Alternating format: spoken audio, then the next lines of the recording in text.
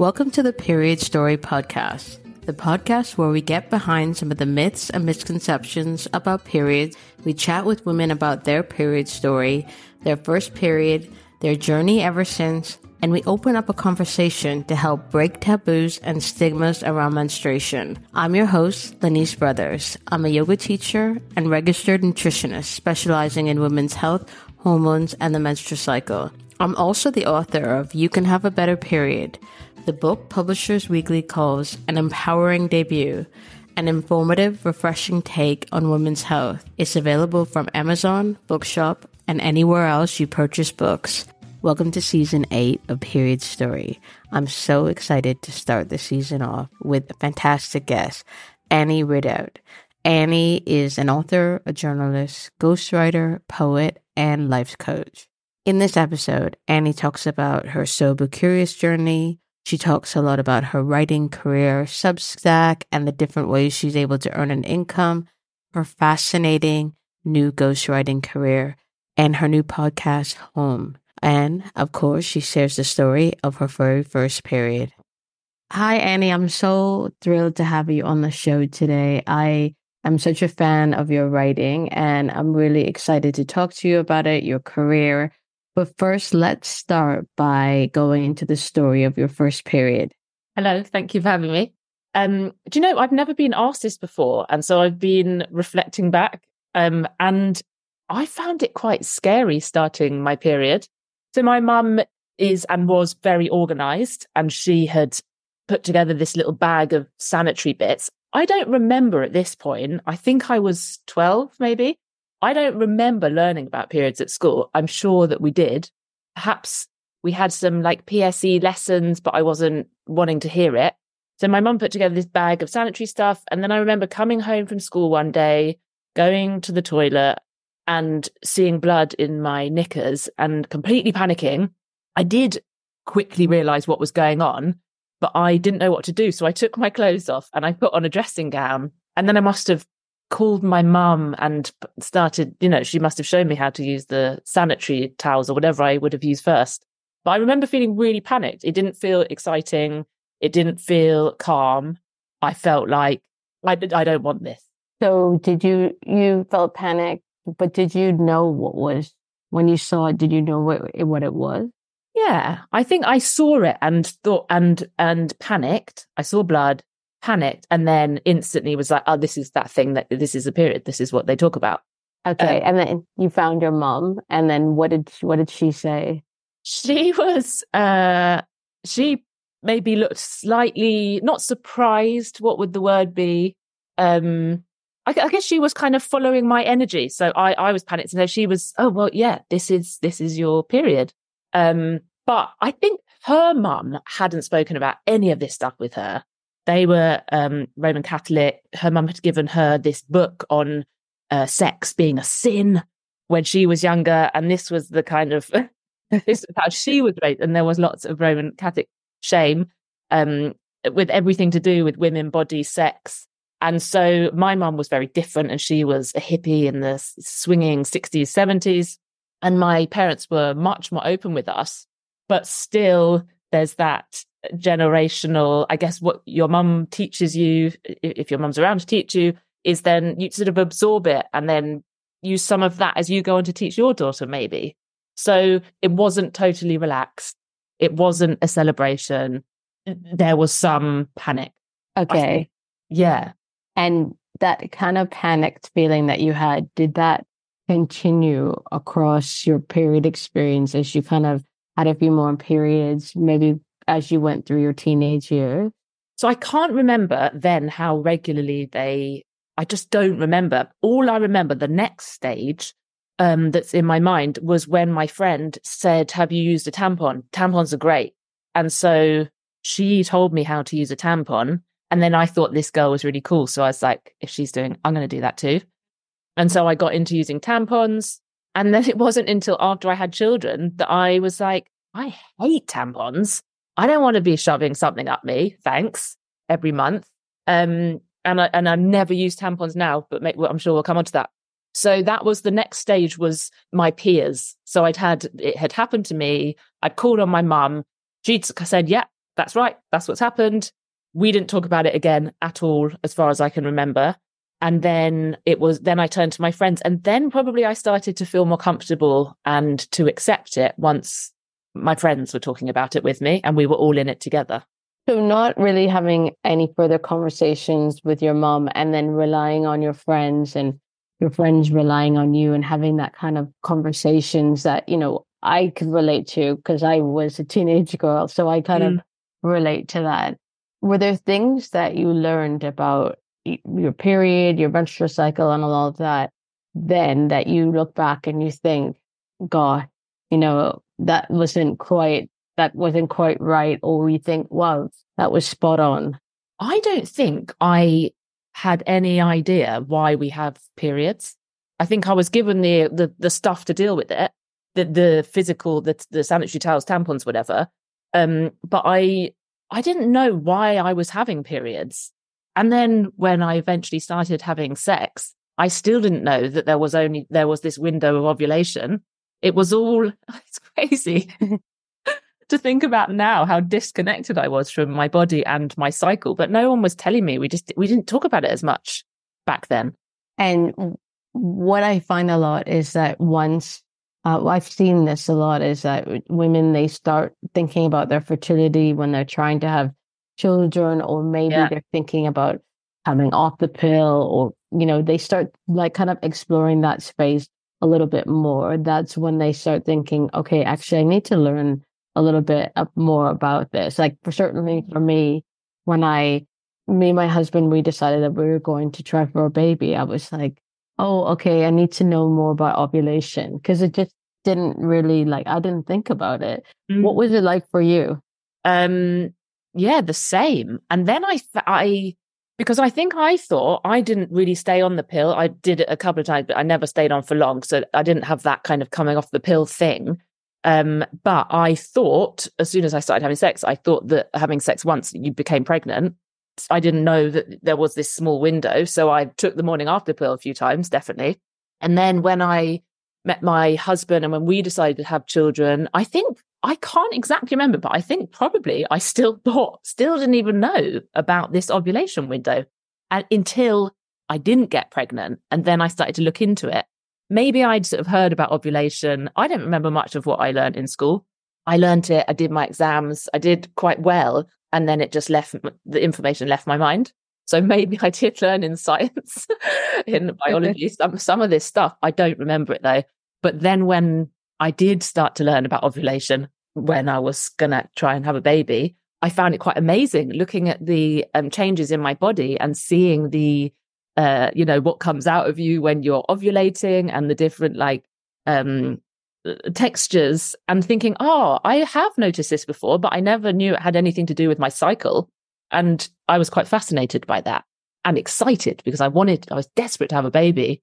So when ovulation came around and my body started changing, I was really excited that there was a chance I might become pregnant. It did take a while, but ovulation became exciting. Yeah. And when you think about your experience of your period and your menstrual cycle now, how would you describe it?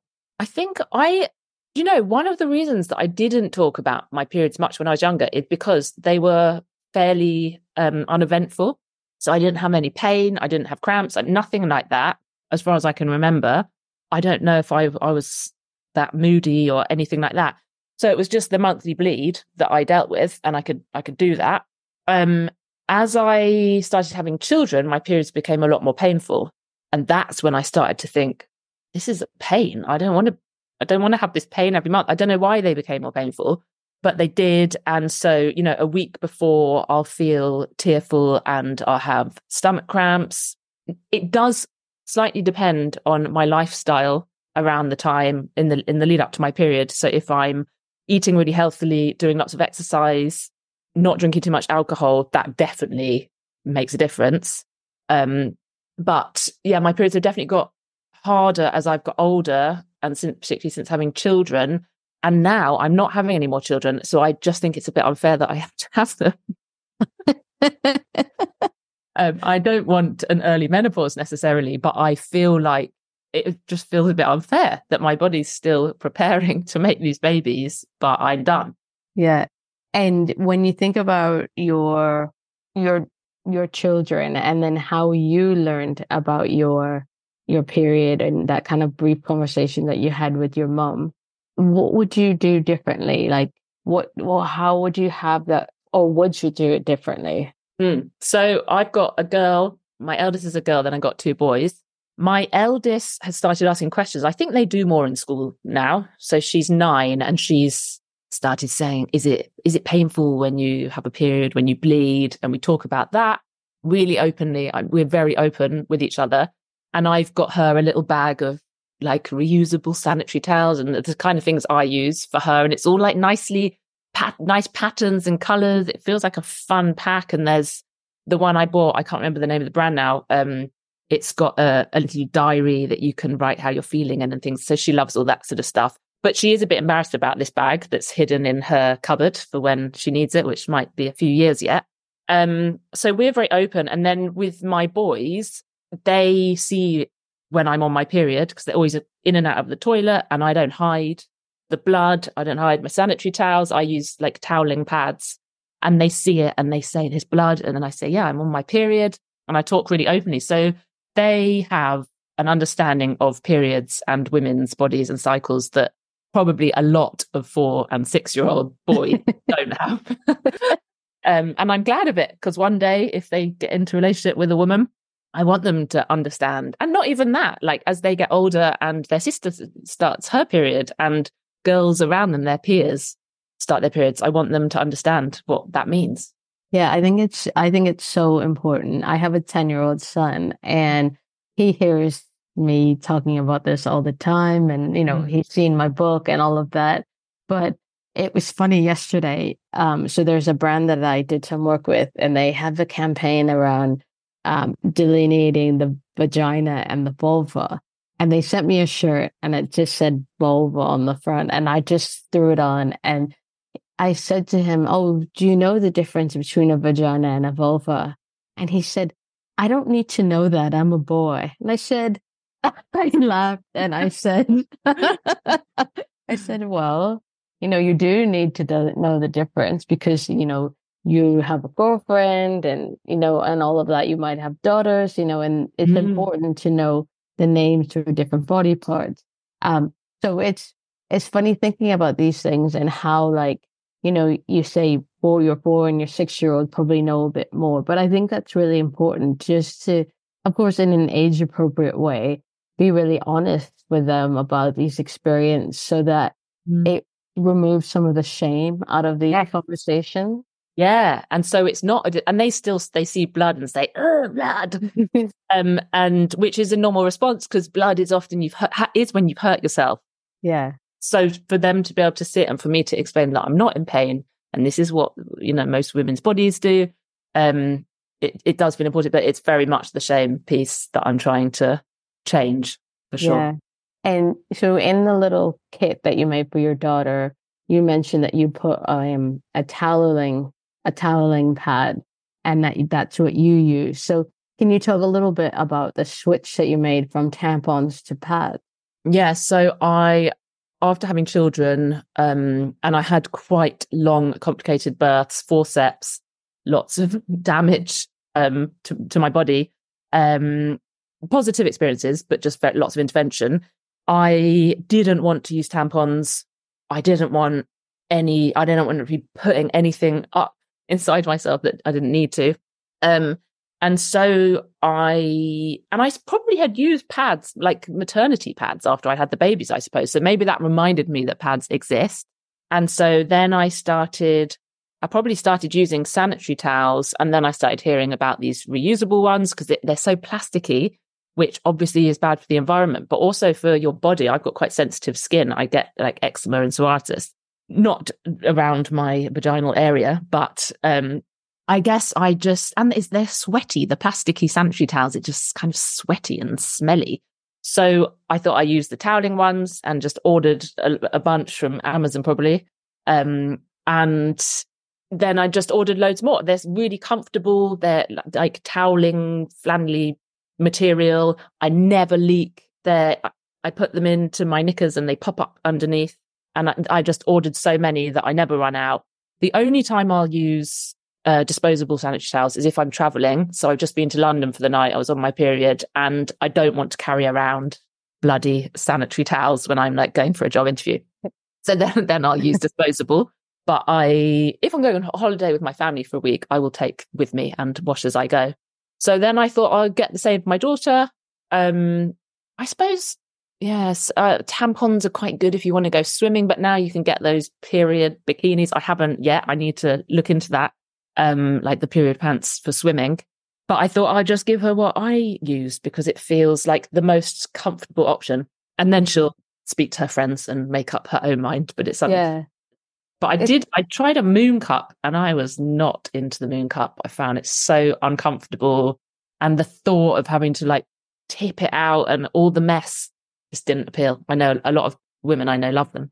Yeah, I do. I love them myself. Right. But it was actually really interesting that you say that because I just had a conversation with the CEO of a menstrual cup company, and she was saying that is actually one of the barriers that they see, where it's this kind of with it's more tampons, you're kind of there's a step away from handling the blood, but with a cup, it's you have to go deeper and get it, and then all of that. So she talked about how that can be a barrier that they face with new users of the cup. So you're definitely not alone in feeling like that, but it's really good that you found something that works for you. And I just want something easy. I feel like this is something I haven't chosen. I was okay with the cycle up until having babies and so grateful that I could have children. But post, I feel like whatever is easiest and most comfortable that's what I'll go for. Yeah. And you mentioned that when you change the way you eat or eat kind of in a more kind of whole way and you do more exercise, you see a difference in your period. And one thing that you've been writing about recently that I found really interesting is, so speaking of lifestyle changes, is your kind of venture into, I don't know if you would call it being sober curious or being sober. I don't know what the label is that you're using, but I found it really interesting to read your journey and where you're going with that, because I haven't drunk in about 6 years, and it's really made a difference to a lot of aspects to my health and well-being. But it's the social side that it can be difficult even still. So I've lost friends because I don't drink anymore, which it sounds so crazy to say out loud. But can you just say a little bit more about your experience? Because living in the UK, where, there's a study that came out that, 35% of women binge drink at least once a week in the UK. So say a little bit more about your experience. Yeah, I'm definitely not sober. I'm sober curious. I go through stages of not drinking, and I can't remember when the first time I started. So I was raised, my parents drink. They don't have a problem with drinking, but it's very much part of our social life as a family. We'd have friends round. My parents would drink a few bottles of wine on a Sunday afternoon with a roast. Not just the two of them, with a group of adults. And so as we got older, we started drinking, and I just never questioned it at all. And I was shy, and that probably made me drink more as a teenager, because suddenly I used to drink pints of beer with the boys, and suddenly I'd be really confident, and that felt good. And that's dangerous, because then you feel worse after you've drunk, and then you keep drinking, and then you think the only way to have fun is to drink. And I used to party a lot. I used to hit it really hard for like some years. I did a lot of raving and festivals and drinking and debauchery and everything else that comes with that scene. And then I guess I stopped drinking when I became pregnant 3 times. I drank a little bit when I was breastfeeding, but not much. Often I was doing some co-sleeping with my children. And so I was aware of not being drunk ever. And then definitely in the pandemic, when we first went into lockdown, like lots of people, we're all at home. We had a bit of Prosecco, and then it started happening more often. And I'd never drunk every day. I'd drink at the weekends. I go to the pub, meet friends, have a drink. I'd never drunk on my own, didn't drink much at home, and definitely didn't drink every day. And then suddenly in the pandemic, I was. So I eased off. No, I stopped for 3 months and I didn't drink anything.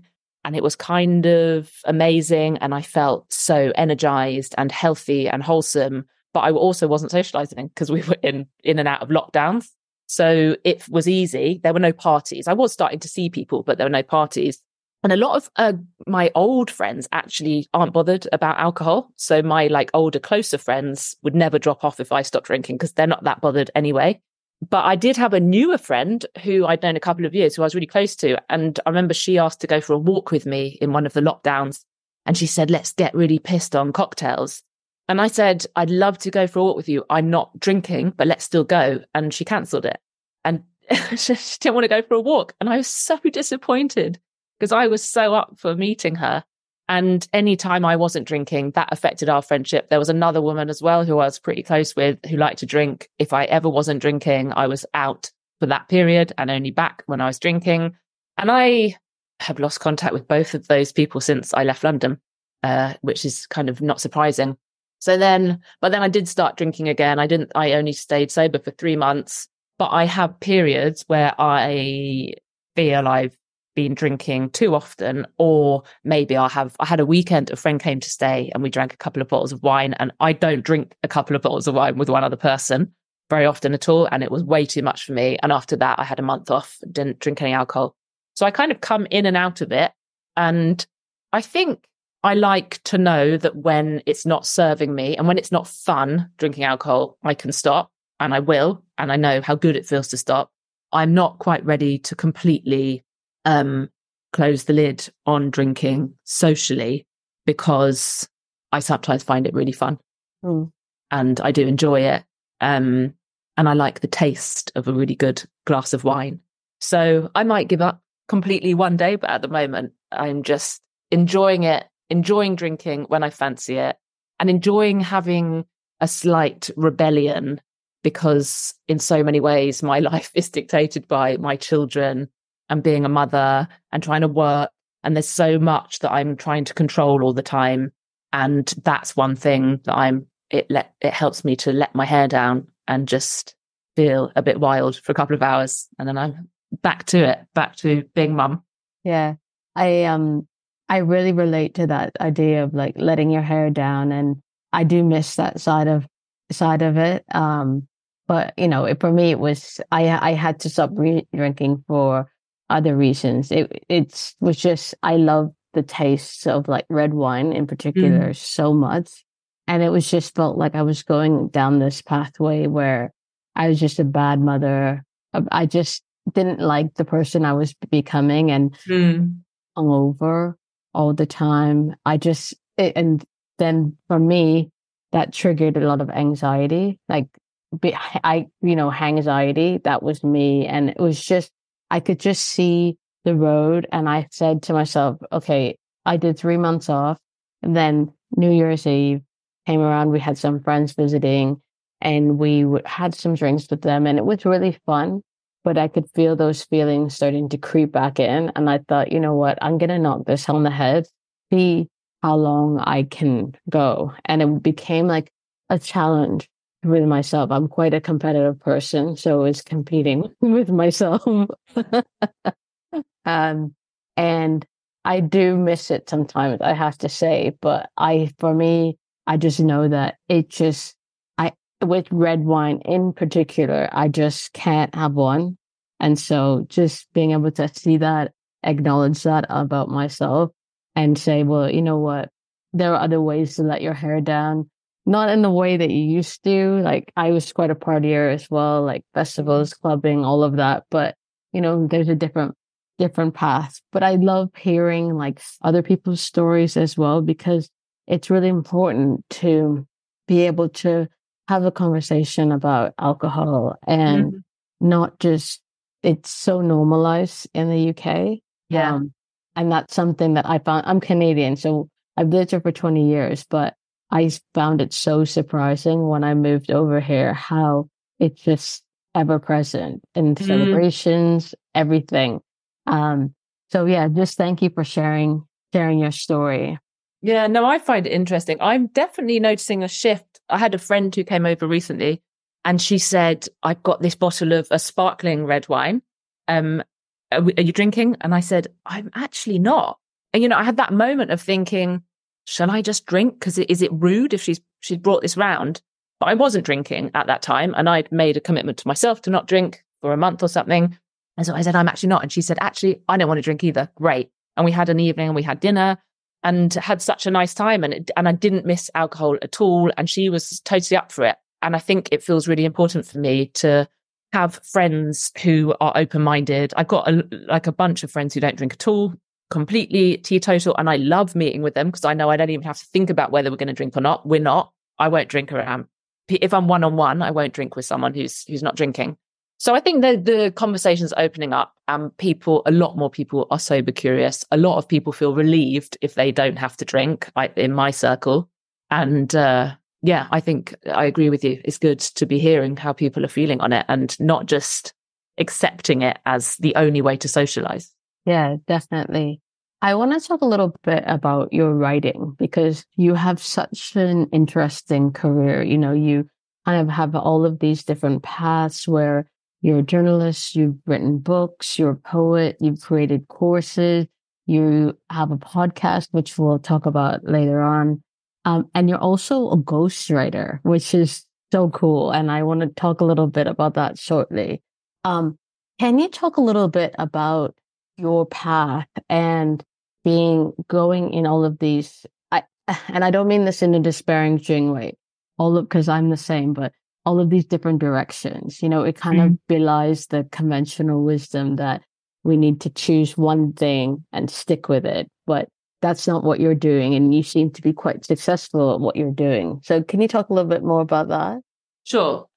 So I think I would have chosen one thing and stuck with it if it had worked. I think, I don't know, I may be maybe those of us who have these careers with lots of different ways that we work, maybe actually that's because that suits our personality rather than because the income's not coming from where we want it to. But I trained as a journalist. I did a master's in journalism, started to get into journalism, and then I was never earning enough money as a freelance journalist. So I became a copywriter and I was working full time as a copywriter until I had my first baby.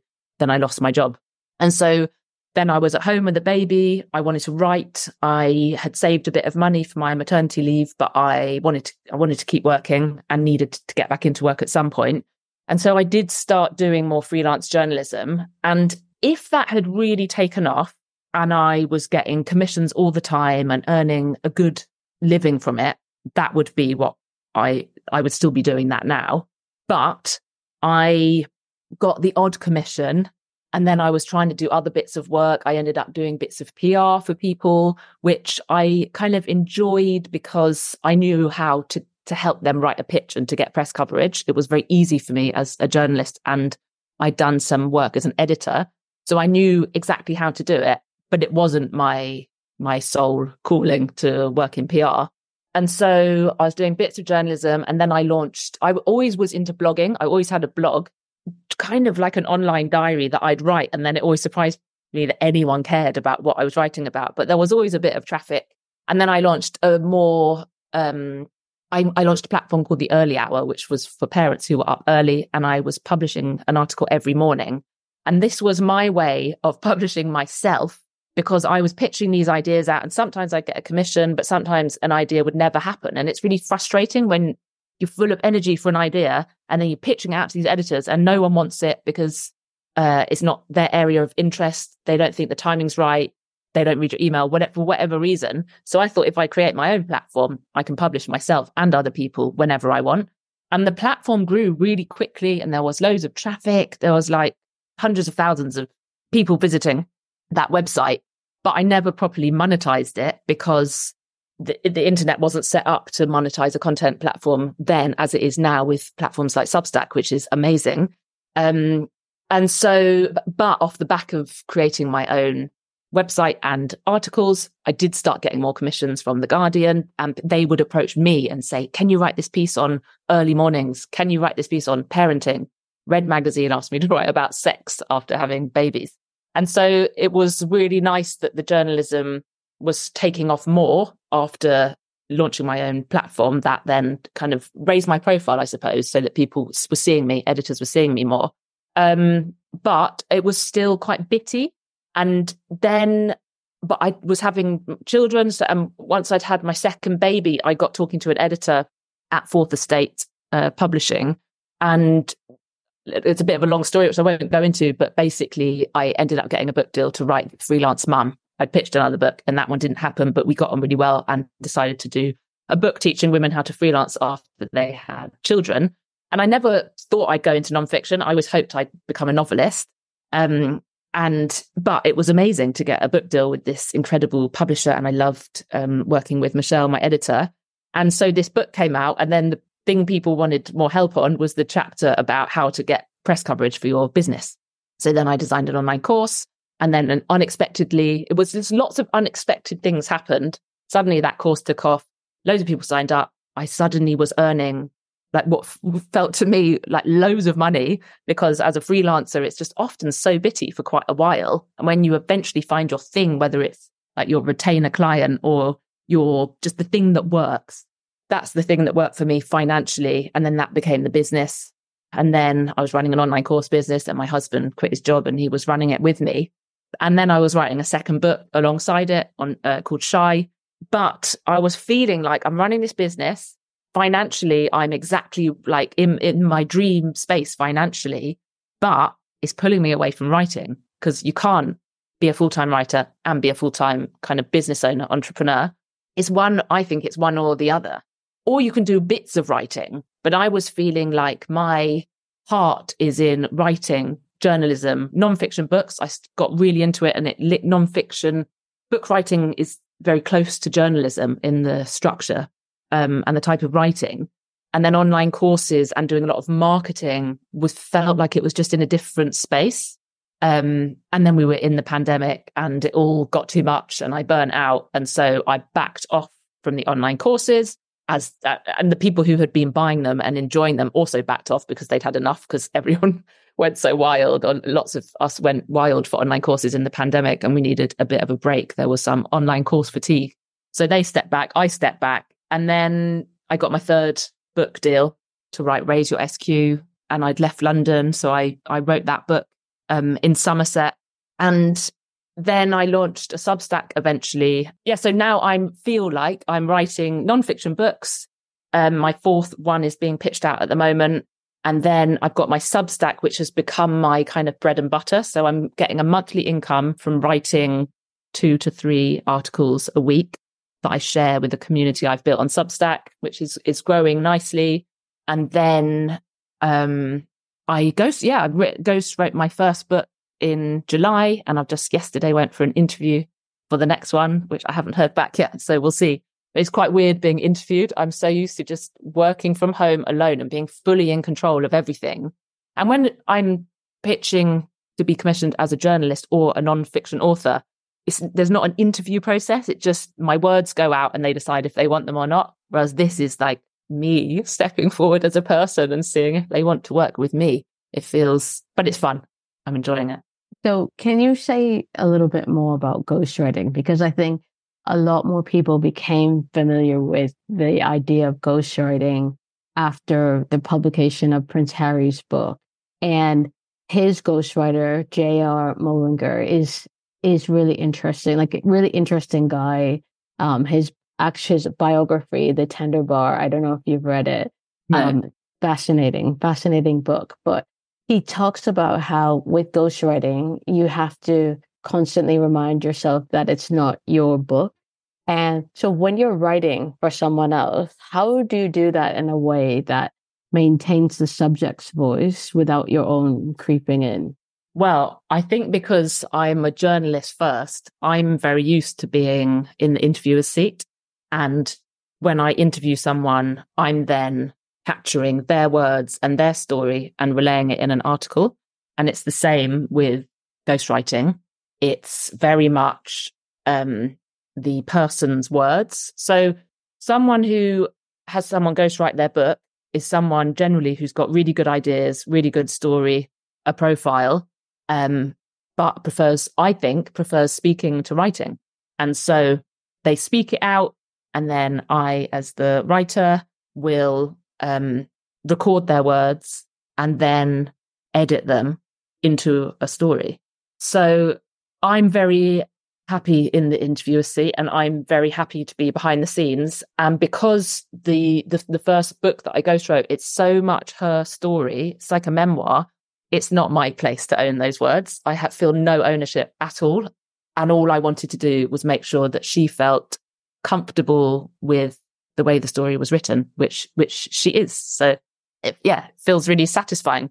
And also it's really interesting being a ghostwriter, because you interview the person, however, in person or on Zoom or whatever, and then you create this book, you write it 50,000 words or whatever. The next one, if I get the next job, it's 70,000 words. So that's a bigger one. And then you present it to them, and then it's over to them to be the face of it and do the marketing, or they have their team do the marketing, but they're involved in promoting it on their Instagram feeds and things like that. But I don't have any of that side of it, which is very exciting. It's lovely having your face and name on a book and people celebrating that with you and reading your book and hearing the feedback. But there's also something so nice about doing the writing, delivering, and then just hiding and not having any attention for it. I like that. I'm quite comfortable in the shadows, I think. And then you talked about your Substack, which is also really interesting. And it's a hugely growing space. It seems like loads of people I know are getting on Substack, and like kind of once they get on it, they say, wow, you need to get on it. It's amazing. And what you wrote is because you wrote an article about it. You wrote on your newsletter, on your Substack. And you said that it offers a slower, more sustainable approach. Can you talk more about, for someone who's listening, who's a writer and looking to monetize their writing, can you talk more about what you're getting out of Substack financially, obviously without giving the details, but also the other sides of it that you find beneficial? Yeah, so I guess because I'd been creating online courses, which they were often text-based, sometimes with audio. So I would write a course and teach someone a new skill through this course. But with Substack, I'm now bringing my online courses into Substack and giving people access, because what's amazing about Substack is it's a completely free platform to use. You don't pay for any hosting. Like with a website, you have to pay yearly hosting and domain name. You have to pay to have your mailing list hosted on MailChimp or wherever you have it, Klaviyo. And whereas with Substack, it's completely free until you put a paywall in. And then if people start paying, Substack take 10%. So it's set up so perfectly for the creator to only make money if they earn money, rather than constantly paying out, which is like amongst the freelance mums, of which I'm one, and there are so many who I'm connected with through my book. We're all kind of trying to find ways to earn money around our kids, and you don't want to be paying out if you don't know that there'll be a return, and you never do know. So Substack is set up perfectly for people who don't have loads of money to invest at the outset, or any money to invest. What you do invest is your time and your ideas. So Substack is so based on the writing. You create a post on Substack and you publish it, and it goes out to an email list. If you already have an email list, you can import it into Substack. Or if you don't, you can start to grow a mailing list there. And it sort of works like a social media platform. So if people start reading your articles on Substack, so you write an article, it will be mailed out to anyone on your email list. And then it will also exist on the Substack platform on your little corner of Substack. So mine is just under my name, Annie Ridout. And as people start to visit and like and comment, the algorithm picks up on that. And then Substack sends more people your way. So you have this kind of extra help. And you can write these articles for free and not add a paywall, and just grow a community of people. So if you have a book coming out and you want to grow a community of people interested in the subject of your book, you could be writing a weekly article on the subject of your book and getting a bunch of people who are interested. And then when your book is published, you put a link and invite them to buy it. But I put in a paywall because I'm treating it like journalism work, where, or again, all those articles that I might have been pitching out, and some get commissioned, others I never hear back. now I get to write those articles every single week. I write something in the first person, like a personal essay. And then sometimes they're free to read, but often I put a paywall in just as it gets to like the juicy bit, or just as it gets to the coaching exercise at the end. Then people can pay £7 a month and they get access to that particular piece of writing, but also all of my archives, including the online courses that I'm putting together and sort of coaching exercises. So it's become an online platform with everything that I'm able to offer. So my ideas through my writing and personal stories, which people seem to be really into. I think we really like a first person story that's not preachy and it's not telling you what to do. It's saying, I'm struggling with, for instance, this transition I've made from London to Somerset. This is what's going on for me. And then I get a bunch of people who want to read it because they've also moved or want to move and they're trying to work out. So they'll relate my words to themselves and hopefully find some solace in them or some ideas. But yeah, I love that Substack is the people who are reading Substack articles seem to love personal essays because it's such a pleasure to just write your own personal stories.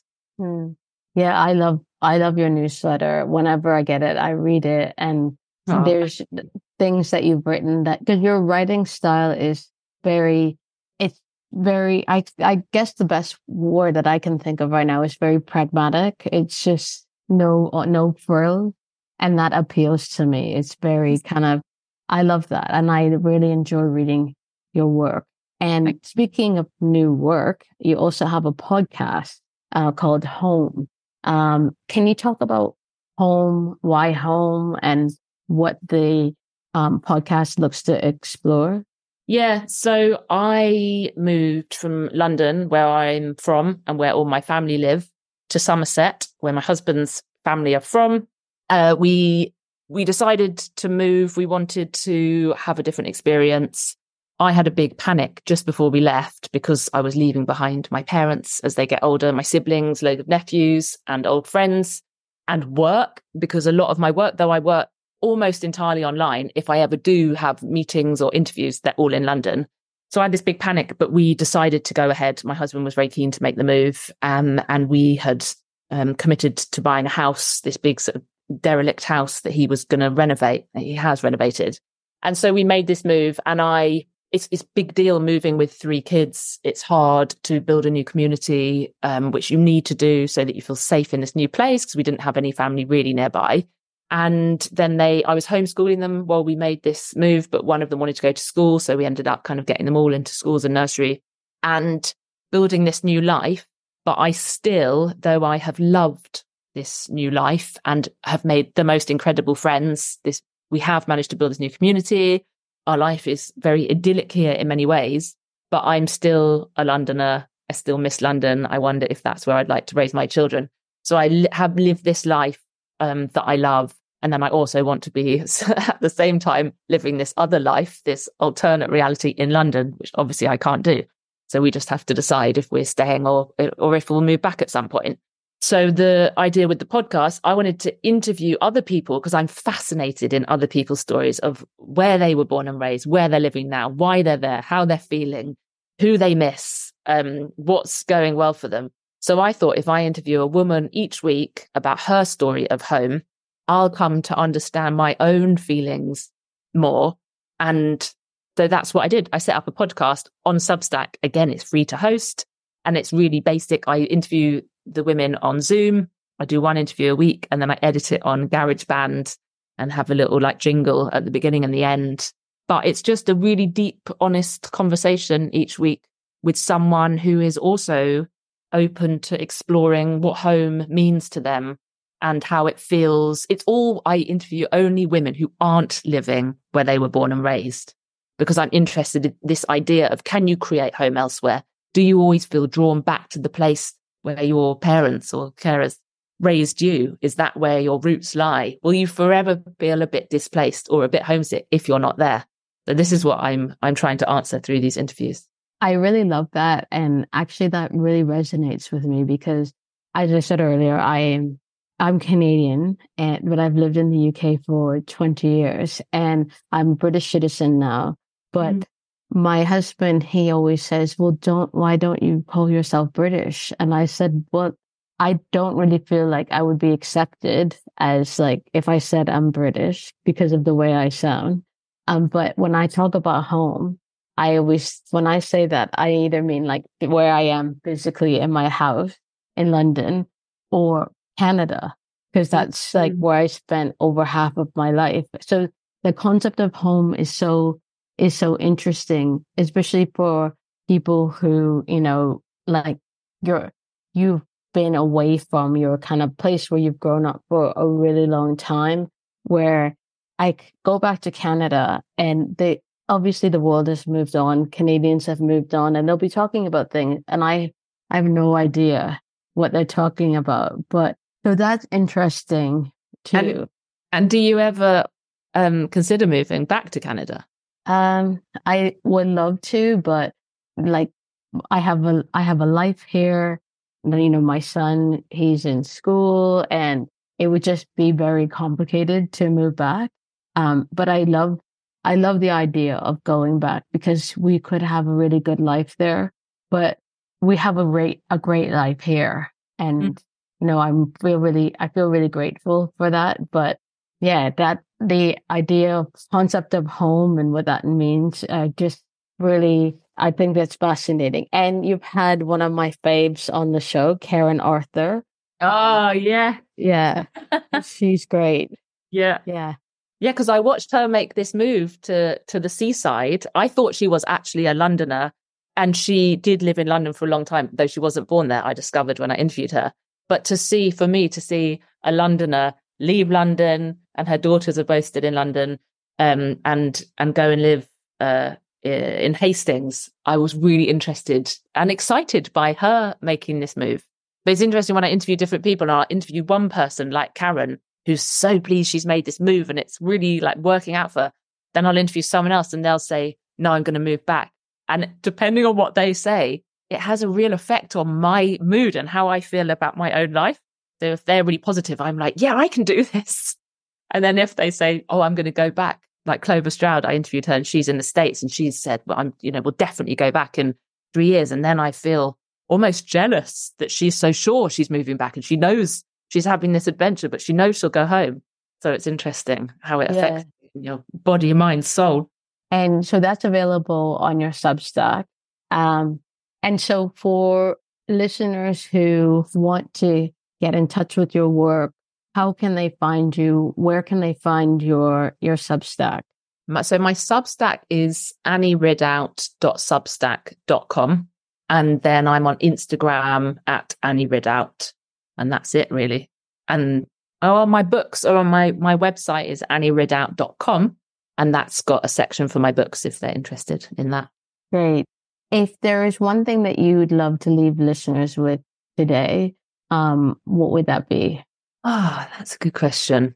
I think what's coming up a lot for me at the moment is the need to be really honest about how you're feeling, to talk and be open.